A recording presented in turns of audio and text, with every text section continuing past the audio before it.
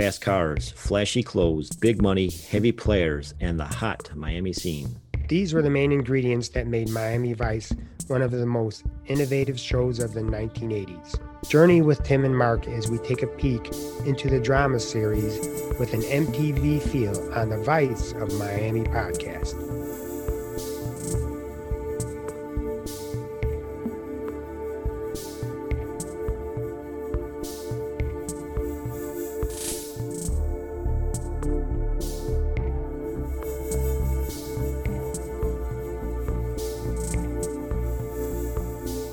Welcome back, Vice fans, to the Vice of Miami podcast for show number 15.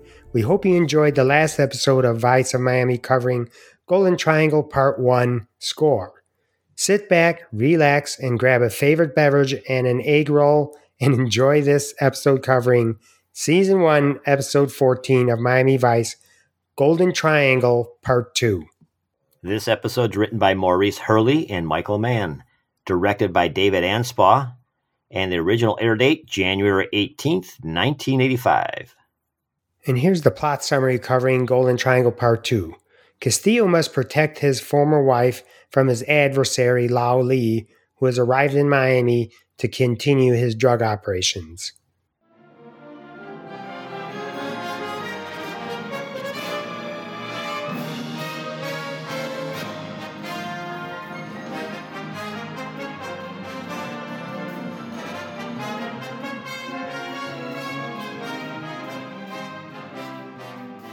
And that music brings us to the guest stars and co-stars for this particular episode of Miami Vice. Tim, take it away.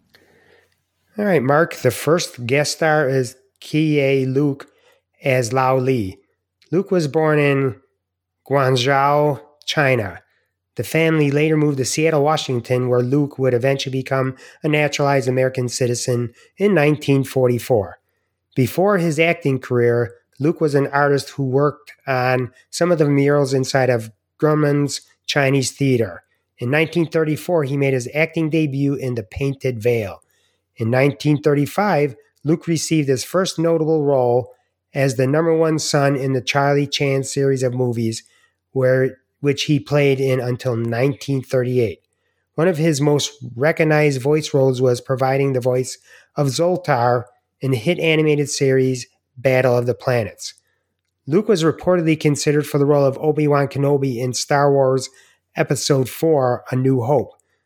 Luke was married to Ethel Davis from 1942 until her death in 1979. They had one daughter, Ethel. Luke died from a stroke on January 12, 1991, at the age of 86. Next up, we have Peter Kwong as the second grandson. Born in 1953 in L.A., California, Wong's career started in 1977 with his first TV appearance in Baba Black Sheep, followed up by appearances in the series Wonder Woman, Man from Atlantis, Cagney and Lacey, Dynasty, Beauty and the Beast, Jag, The District, and numerous other TV shows. In the movies, Kwong appeared in Never Too Young to Die, Coming to America, I'll Do Anything, in his most recent film, Love Sanchez, in 2016. He also played Dr. Hang S. Ngor in the stage production of The Survivor, a Cambodian's Odyssey. Not much else is known about Kwong other than he's still listed as active in acting. Our next guest star is Kevin Gray as the first grandson. He was born February 25th, 1958 and died February 11th, 2013. He was an American film and stage actor and singer. He made his film debut on Miami Vice. He has had a long career on the stage, performing in the plays Jesus Christ Superstar, The King and I, Shu Chem, Miss Saigon, and The Phantom of the Opera, as well as many regional performances. During his Broadway runs, he found time to appear on The Equalizer, Law & Order SVU, and his most recent TV appearance, Law & Order Criminal Intent. He recorded a CD of Broadway tunes, It's My Time to Shine, in 2008. Some of the songs were written by Gray and Dodi Petit. In 2011, Gray took on the position of Associate Professor of Theater at the Hart School at the University of Hartford. Gray met his wife, Dodi Petit, during production of The Phantom of the Opera. Petit appeared in Cats, one of Broadway's longest-running plays, and they remained married until his death from a heart attack on February 11, 2013, 2 weeks before his 55th birthday, and they had no children. Next up is John Santucci as Dale Menton. John Louis Chavone, born November 8, 1940, was an American actor known as John Santucci. He also appeared in Vice episodes Lombard and Jack of All Trades. Santucci was a jewel thief before he was hired by Michael Mann to appear in and be a technical advisor in the 1981 movie Thief. Mann also cast Santucci in his other 80s series, Crime Story, as mob boss Paul Taglia, then his TV movie LA Takedown. His other appearances were in Wise Guy and The Flash. His last recorded appearance was in 1995's Point Man. Santucci died in Chicago, Illinois, of cancer on February 22, 2004, at the age of 63. Next up, we have Joan Chen as Mai Ying. Chong Chen, born April 26, 1961, is a Chinese actress better known as Joan Chen. Chen was born in Shanghai, China. Her family immigrated to the United States in 1981, and she became a naturalized citizen in 1989. Before arriving in the U.S., she began her acting career in a number of Chinese movies from 1977 to 1981. After attending college in New York and California, she began acting and made her American TV debut in Peking Encounter, then appeared in the series Matt Houston, Knight Rider, MacGyver, in an episode called The Golden Triangle with Kieh-Luke and James Saito, Twin Peaks, the TV movie Hemingway and Gellhorn, and her most recent TV role in a 2014 Netflix series Marco Polo. Chen played her first major movie role in The Last Emperor, and her most recent movie role is the 2015 movie Cairo Declaration. Chen married actor Jim Lau in 1985 and divorced in 1990, then married cardiologist Peter Hui in 1992, and they have 2 children. She is still listed as active in acting. And we've got a special guest star, Charlie Barnett. He's reprising his role as, go ahead, say it, Tim. Say his name like you like to say it, Tim. Nugart Neverly Lamont. Go ahead, take the co-stars here, Tim. All right, we got a couple co-stars here. James Saito as Howie Wong and Glenn Kuboto as Ma Sek, who was Mai Ying's husband. And now let's cover the music playing in this episode. Catch the Wind by the Blues Project, which is the opening flashback to Castillo and Mai Ying at the beach. Water Music 2 by Fast Forward, the Vice team has dinner. This is where they're having dinner. Poison Ivy by the Coasters with Nugman at the strip club. And Mr. Lee by the Bobettes, where Switek and Zito were at the drive-in with their Bugbusters van. And some Jan Hammer music showing up here is Golden Triangle throughout the episode. And The Trial. That's when Lao Li's grandsons are taken to the warehouse and the final shootout. All right, now we're going to do some goofs, facts, locations. We see in one goof that Dale Menton is shown arriving at Lao Li's residence by helicopter. Yet when he leaves again, he does so in his own car. Also, when Dale Menton emerges from the helicopter, he's wearing a light gray blazer and dark trousers and carrying a brown attaché briefcase. Then in the next scene, while talking business with Lao Li, he is seen wearing light gray pants, and instead of a brown briefcase, he has a black portfolio case. This next one's kind of a continuity. After Switek and Zito pull up at the diner in the bug van, they disappear in the frontal shot of the van. And now we have a location for you. 485 West Matheson Drive, Key Biscayne, which was Lao Li's home, the same location where some scenes from Scarface were shot. The next location here, we have Flora's East Side Pizza, 731 Northeast 79th Street in Miami. It's kind of on the north end there. That's the drive-in where Switek and Zito meet Noogie. And we're going to have a picture of that on this episode's Facebook post. And then we have the Macau Restaurant, 79th Street and Biscayne Boulevard. in Miami, and that was Howie Wong's hangout. I looked it up. There's nothing there now. At CVS, I think. Maybe at Walgreens, too. There's nothing like that there. All right, the next one's another location. Storage area near Southwest 2nd Avenue. That's the confrontation of Lao Li and his grandsons, and also the final shootout.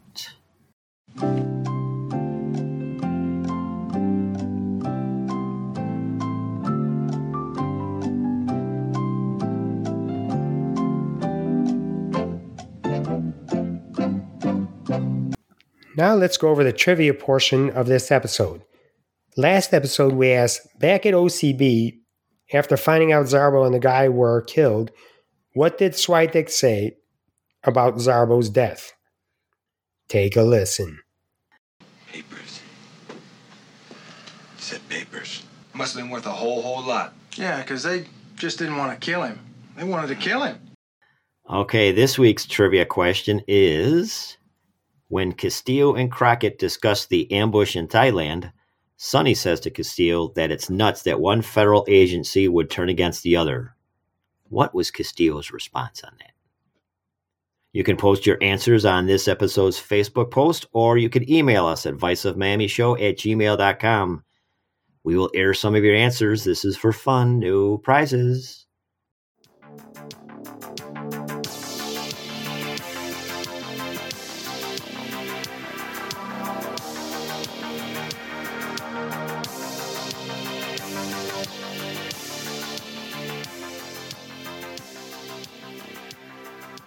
All right, opening up the discussion portion of this episode, part 2 of Golden Triangle. We open to which was essentially a beach scene here.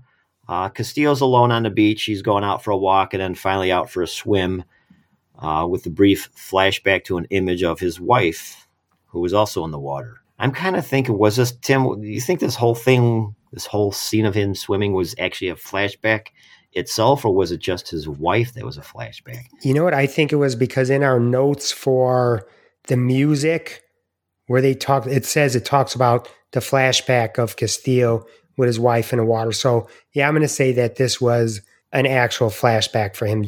Crockett and Tubbs arrive unannounced at Castillo's. To me, it was a cool looking crib. It kind of had that Asian feel to it. He was just standing looking out over the water. And then Crockett asks him about Mai Ying as he's picking up and looking at a picture of her. Castillo said he thought she was dead, but in reality, she's here in Miami. Crockett and Tubbs want to help him find her, but Marty's saying, you got other cases that you're on. No, we can't have you go do this alone. So he eventually relents and he agrees to let them help him out. And he tells him, go track down a CIA agent, Dale Menton, who's most likely brought Lee into Miami, and he called him his rabbi, which basically that must have been CIA speak. For associate or something like that? Why do you call him rabbi, It's usually a rabbi is a teacher, but he's his cover man. He's the one that's, how's this? Facilitator. That's a better word. Facilitator there. Conciliate. No, not a conciliati. No, just a facilitator. And Castillo says that OCB isn't his own personal detective agency, which means he's only going to let them do this so long before he's going to just go out on his own. So we're over at OCB now. Trudy looks up info on the computer about Menton, and it says that he's retired. And Castillo says, you're never out of the company being DEA, FBI, whatever. CIA. Agency, yeah. CIA. You're never out. Trudy at first finds a P.O. box in Washington, but then does find a Miami address.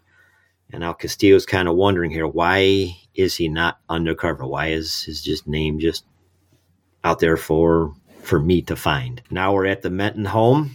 Crockett and Tubbs pretty much were sicked on him by Castillo.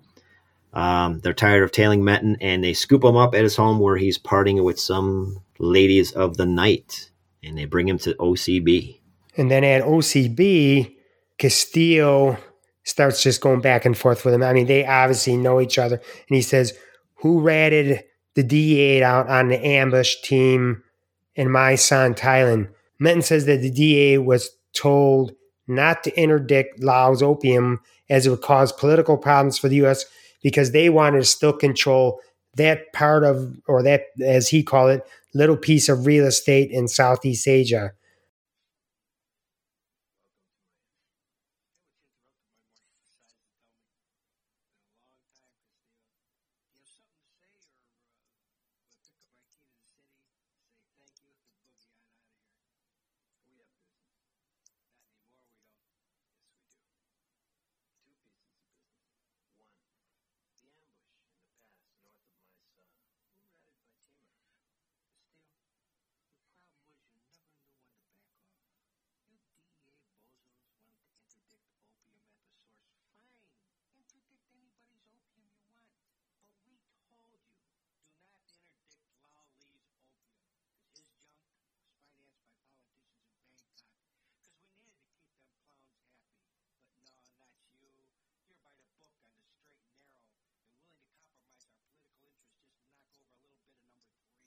Menton said that he did not care one way or another if junkies in Detroit died from his opium, because politically Lao Lee was doing favors for them as long as they looked the other way. And then Menton says, I was the guy. I was the one that ratted out your team. And that's where Castillo just basically grabs him by the throat, lays him out on him. He lays him on him. What's that? He went butthead on him. Yes, he did. And then he lays him out on the table, and that's where Crockett and Tubbs got to break him up. And then he asks where Mai Ying is, and he's told she's basically in Miami. Menton says that he does not have to give up Lee, as Lee's not hiding from you. You're no longer a threat to anybody. And then pretty much. And then he goes behind him and he writes on a board Lee's number. He says, "Go ahead, call him."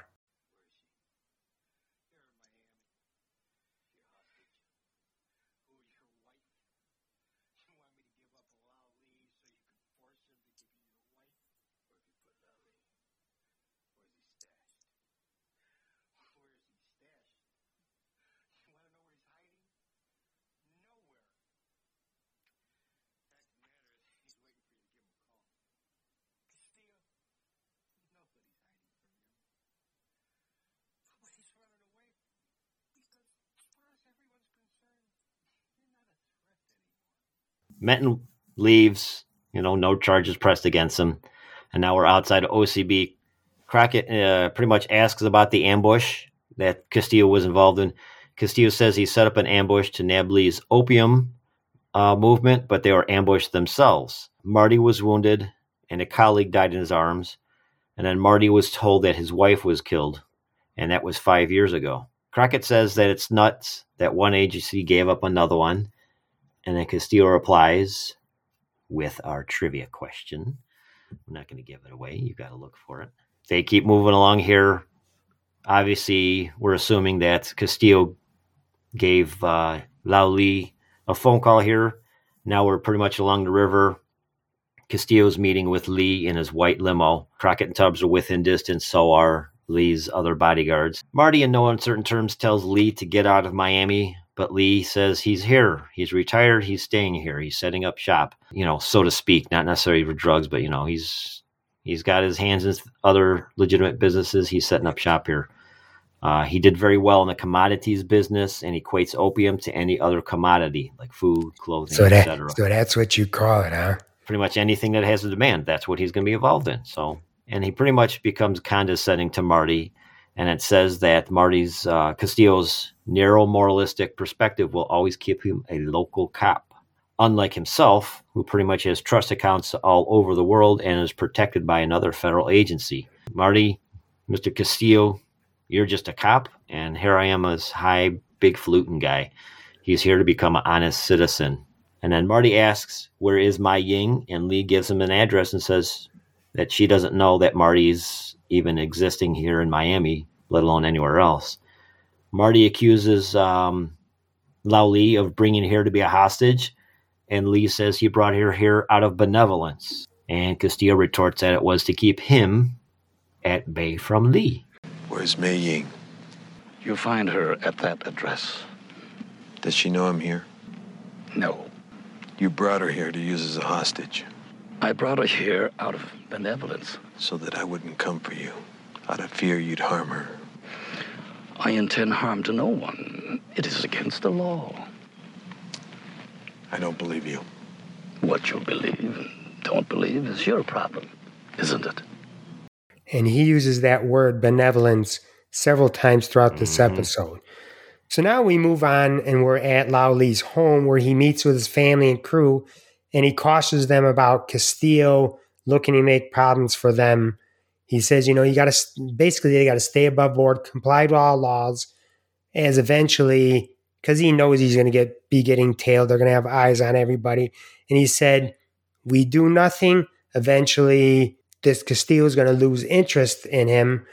But in the background, you got these two young punks who are scoffing at this idea without saying anything. And we later learn that those are his grandsons.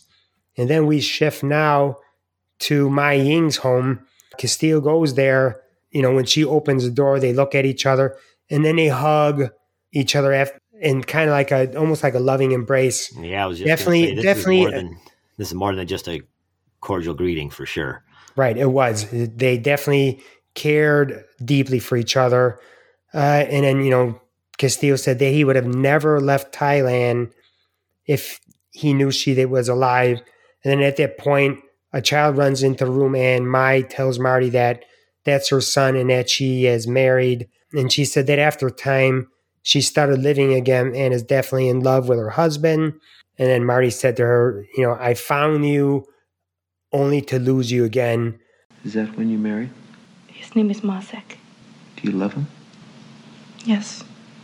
I found you only to lose you all over again. But I'm glad you're happy. We would be happy too, Martin. Why Miami? A textile company offered him a job if we come right away. I loved you. I truly loved you.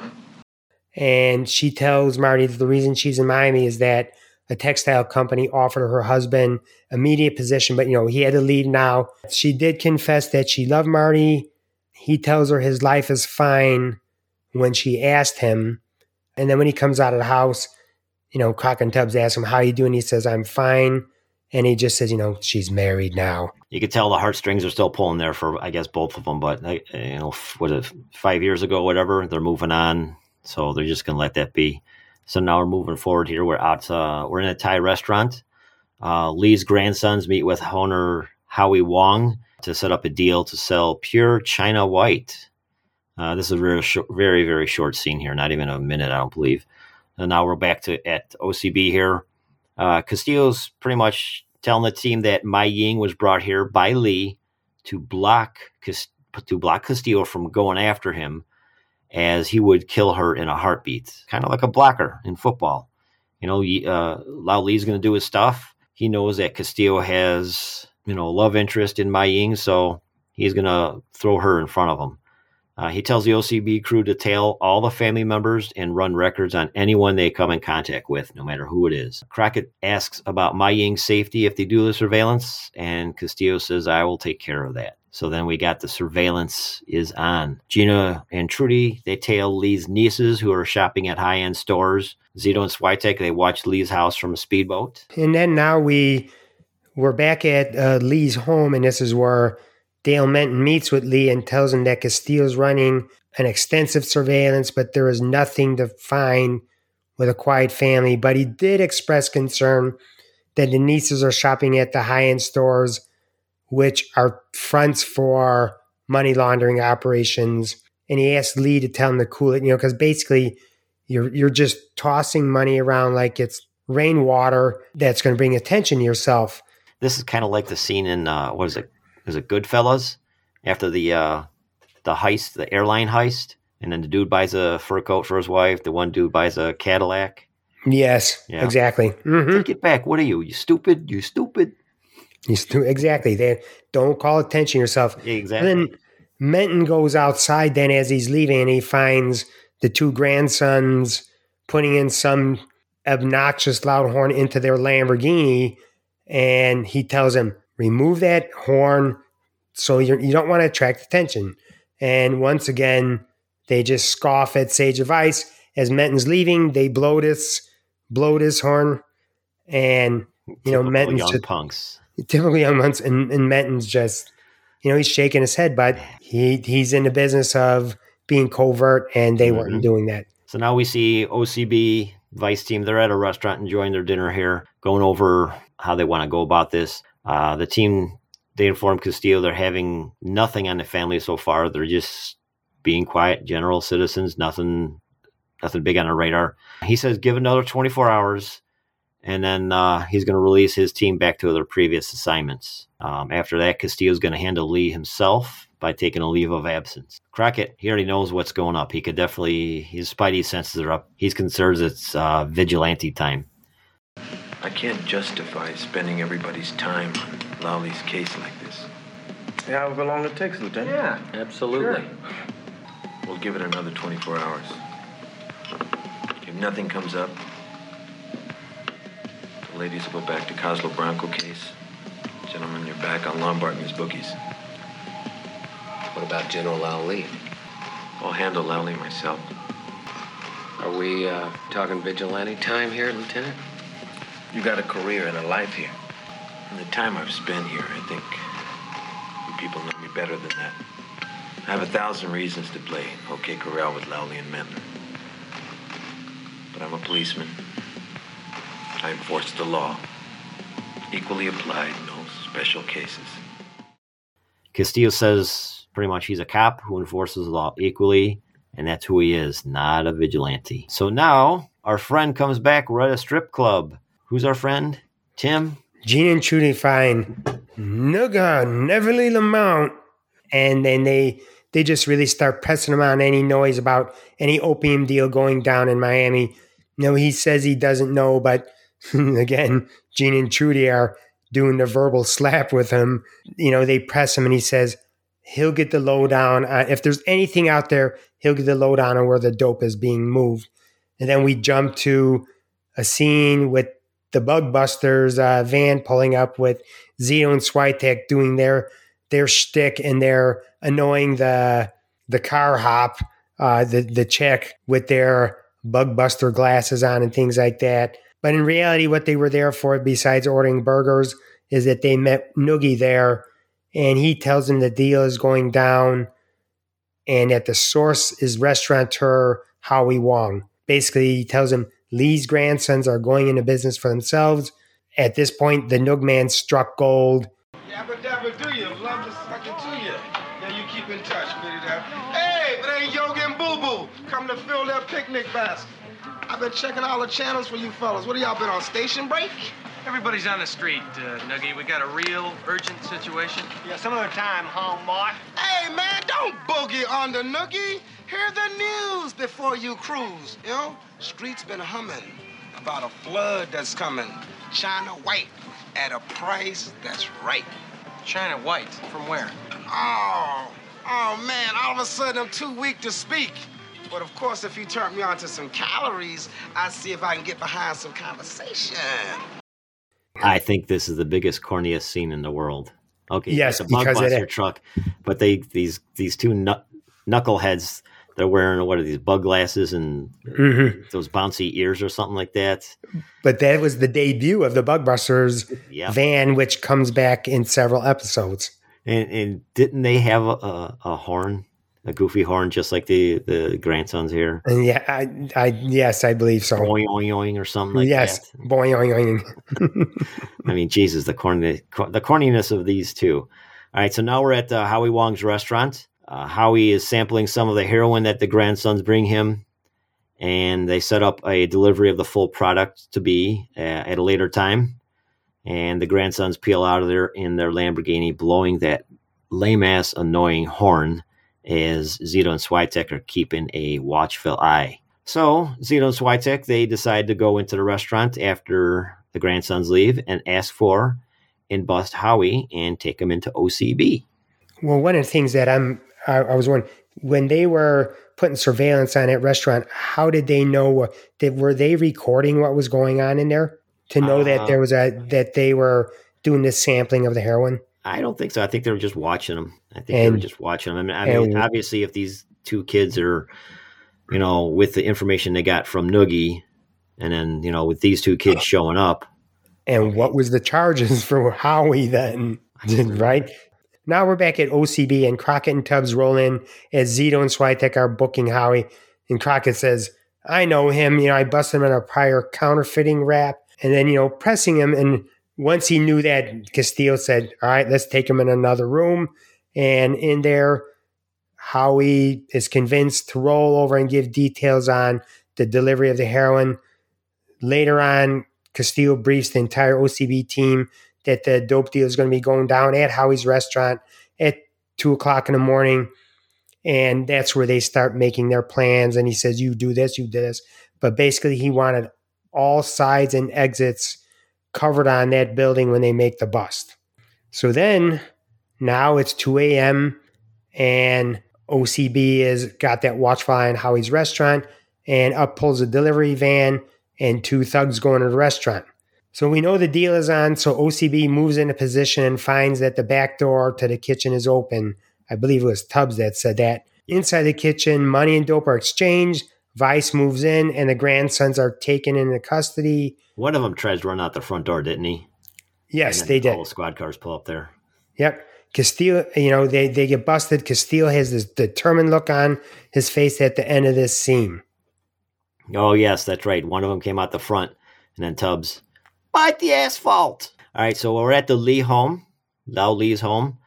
Castillo shows up, and he pretty much rubs it in his face that his grandsons were busted for trying to move 50 keys of heroin.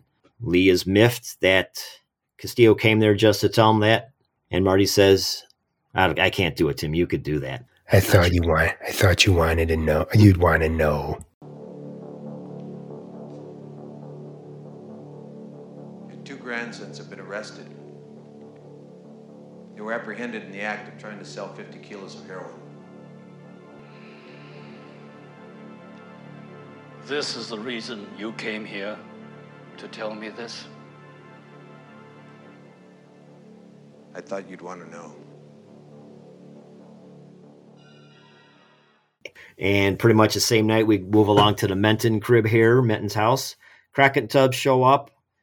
I don't know how they get in, but the door's propped open, I guess. So they're just kind of rooting around his front room there. And then they hear some action in the back, some giggling and stuff. Obviously, he's about to get it on with some ladies. And I believe they push some button that... Oh, yeah, the door. It opened up the door. Yeah, the door opens up. That's right. So they pretty much rub it in that the grandsons were popped in a dope deal, and they go on to tell him that he will be connected to these 2 clowns and will have all his assets pretty much taken away from the ill-gotten gains, basically the RICO statutes and all this stuff. Basically, they're going to leave him homeless, and he knows. You can tell by the look on his face. He knows he screwed the pooch. Yep, sure is. So now we move on to Ma Ying's home once again, and this is where Castillo actually meets her husband. And he asks Ma Ying's husband if he knows who Lao Lee is, and he says, I don't know anybody like that. And then he tells him that the Consolidated Textile Company for who he was hired is owned by Lee through a shell corporation. He tells him that he was brought to Miami solely to be a hostage. This was more of like a passive hostage, just by the mere fact that he's within arm's length of Ma Ying and her husband. Mm-hmm. It would be enough to keep Marty at bay. And that's, the husband asks, why is it that this guy would do that? And he says, because he knows how much I care for your wife, is what he said. You know a man named Lao Lee? No. Isn't he someone you worked against 2 years ago? Yes. You were offered a job and brought here by Consolidated Textiles, a subsidiary of the Asian Trading Corporation, a Panamanian company run by Lao Lee. What you don't know is that you were brought here to be a hostage. We've seen no man. No threats have been made. He's better than that. He knows that I know that he can reach out and kill you anytime he wants. Here or out of the country. And he can. So your physical presence is enough. But why does he think a threat to us will keep him safe from you? Because he knows how much I care for your wife. And then I remember the husband, he just gave this nod of affirmation. A protection detail is set up and they are told to do exactly what the detail asks of them. The husband asks what it's going to be done about Lowley, and Marty tells him, I can't tell you that. So now we're at OCB, and a felony review DA says she can get a no bail motion for her grandsons, pretty much locking them up until the trial. And Castillo says, don't do it. Confused DA, and as well as Sonny, says putting them back on the street. And he replies, Castillo says, yeah, that's exactly where he wants them. I'm thinking, before we actually move forward, I'm thinking, does Castillo know that these two would be disposed of at the behest of Grandpa? We will see. Right, and I think it's just to push Lowley's. He knows him well that he's not going to leave behind any messes. Exactly. So we're moving on to the Lee home after these two punks are released. They're taken on a ride by two operatives of Lee, and then we see the Vice team tailing them. Underneath this, they've got some great music playing, great music from Jan Hammer. And then we roll up to the warehouse here. The boys are brought into the warehouse, and they find Lee sitting at the end, in between of all some products here, and an entourage surrounding him, including Menton. They're all waiting for him. Lee rebukes his grandsons for not obeying his orders to lay low. And Castillo says that Castillo's going to make them roll and connect everything back to Lee. One grandson says they're not going to talk, but that the other one says, lashes back at him pretty much. And it says, who are you to preach when he's made... Old man. Right. Call him old man. Right. You made your fortune with the dope trade. And now he says, it's our generation's time to carry on the business. So this really ruffles the feathers of Lee, obviously, at the lack of respect. And he orders them to be killed. And he starts walking away. You have threatened the security of everything we have here. Why? This has nothing to do with you. They can make you say that I am involved, that you were working for me. We won't talk, Grandfather. You have compromised me. You have compromised the whole security of this family. What do you have to say? Hey, Ochi. Who the hell are you to preach to us, old man? You made your fortune. You built your dynasty. It's our generation's turn. Why can't we create our own? Huh? Tell me. You speak to me this way? You are rebellious because you've broken your filial obligations to me. Therefore, my paternal benevolence towards you ends right now. Take them. Kill them. So now a couple of henchmen are starting to strangle these two. And then obviously Vice is listening on tape, and they all move in. A little gunfight ensues here. Crockett and Tubbs.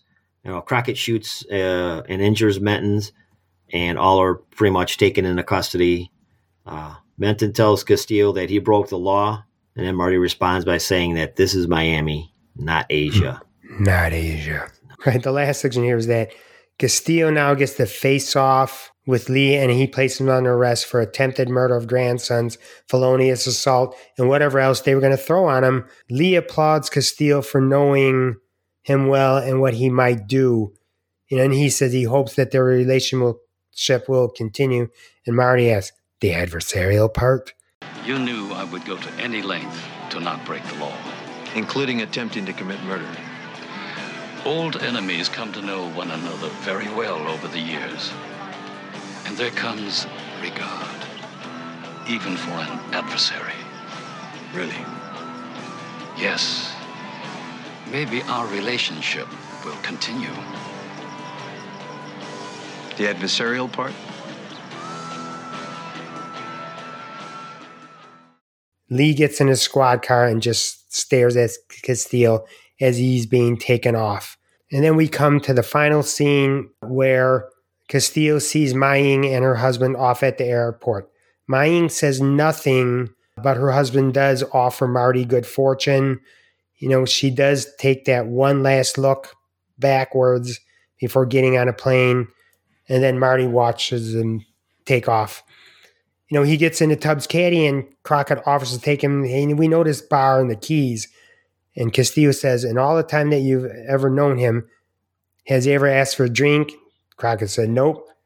And then Marty says, "Take me to a bar." Take me to a bar. Let's briefly go over the ratings. IMDb gives this episode an 8.1 out of 10. That's pretty outstanding that it made a rebound from the last several episodes by getting a high mark like this. Mark, what's your review? Just like the last episode, part 1 of this, a great thumbs up. Going back, a great dive into the life and the past of Castillo, something we've never seen before. Many pieces finally come together. Castillo, has that closure, I guess you could say, in the chapter and that part of his life without getting anyone killed, more or less. Great episode, just like the last one. Liked it. This one had more action, though. Definitely more action. Yes, it was moving really quick, too. And I also give it a big thumbs up. It was an awesome conclusion to these 2 parts. And like part 1, this episode is really all about Castillo and his other side, or if you want to call it that shadow side of himself. The series creators finally did a deep dive into this enigmatic character who we find out has a personal history that was kept hidden from his colleagues until the investigation deepened. I love the figurative game of chess that he also played with Lao Li, and we also found out that he had an emotional side as evidenced by his feelings he still had for Mai Ying. Okay, we've come to the part of the show where we hope to inspire or enlighten. We've officially named this Nerd's Chalkboard of Wisdom. In both the world of Miami Vice and our current world at large, we encounter many challenges we work to overcome. In the interest of creating a family-friendly atmosphere through the show and our social media, we'd like to offer some parting thoughts. A simple quote, phrase, or words of encouragement, or a funny quip to you, our listeners. Because without you, our friends, we'd just be talking to ourselves. And we say friends because that's what we consider all of you who follow our shows and social media. This show's words of wisdom are from Lao Tzu. They are, be content with what you have. Rejoice in the way things are. When you realize there's nothing lacking, the whole world belongs to you. And with that, we'd like to bring this episode of the Vice of Miami podcast to a close. Mark and I appreciate each and every one of you listening, especially the following people who have liked, commented, or shared our posts. Apologies if we missed anyone. New likes, shares, and comments on Facebook. Marion, Maria S., Elaine B., Flips, Jeffrey R. And on Instagram, we have Deco's Dimpos 15, Nick Orwath, Maleki Lee, Mary Corkion, Maria, Chuck Finley 5280, and Freck Chris. We hope you enjoy what we have to offer in our shows. Please spread the word about us and comment and rate us on all your podcast platforms. We will see you next time for Vice of Miami show number 16, where we discuss season 1, episode 15, Smuggler's Blues. This is going to be a good one. Good one with Glenn Fry. You can find us on Instagram and Facebook at Vice of Miami Podcast, or email us at viceofmiamishow@gmail.com. Please rate us and comment on the episodes and spread the word about the show. On YouTube, press the like button and hit the subscribe bell.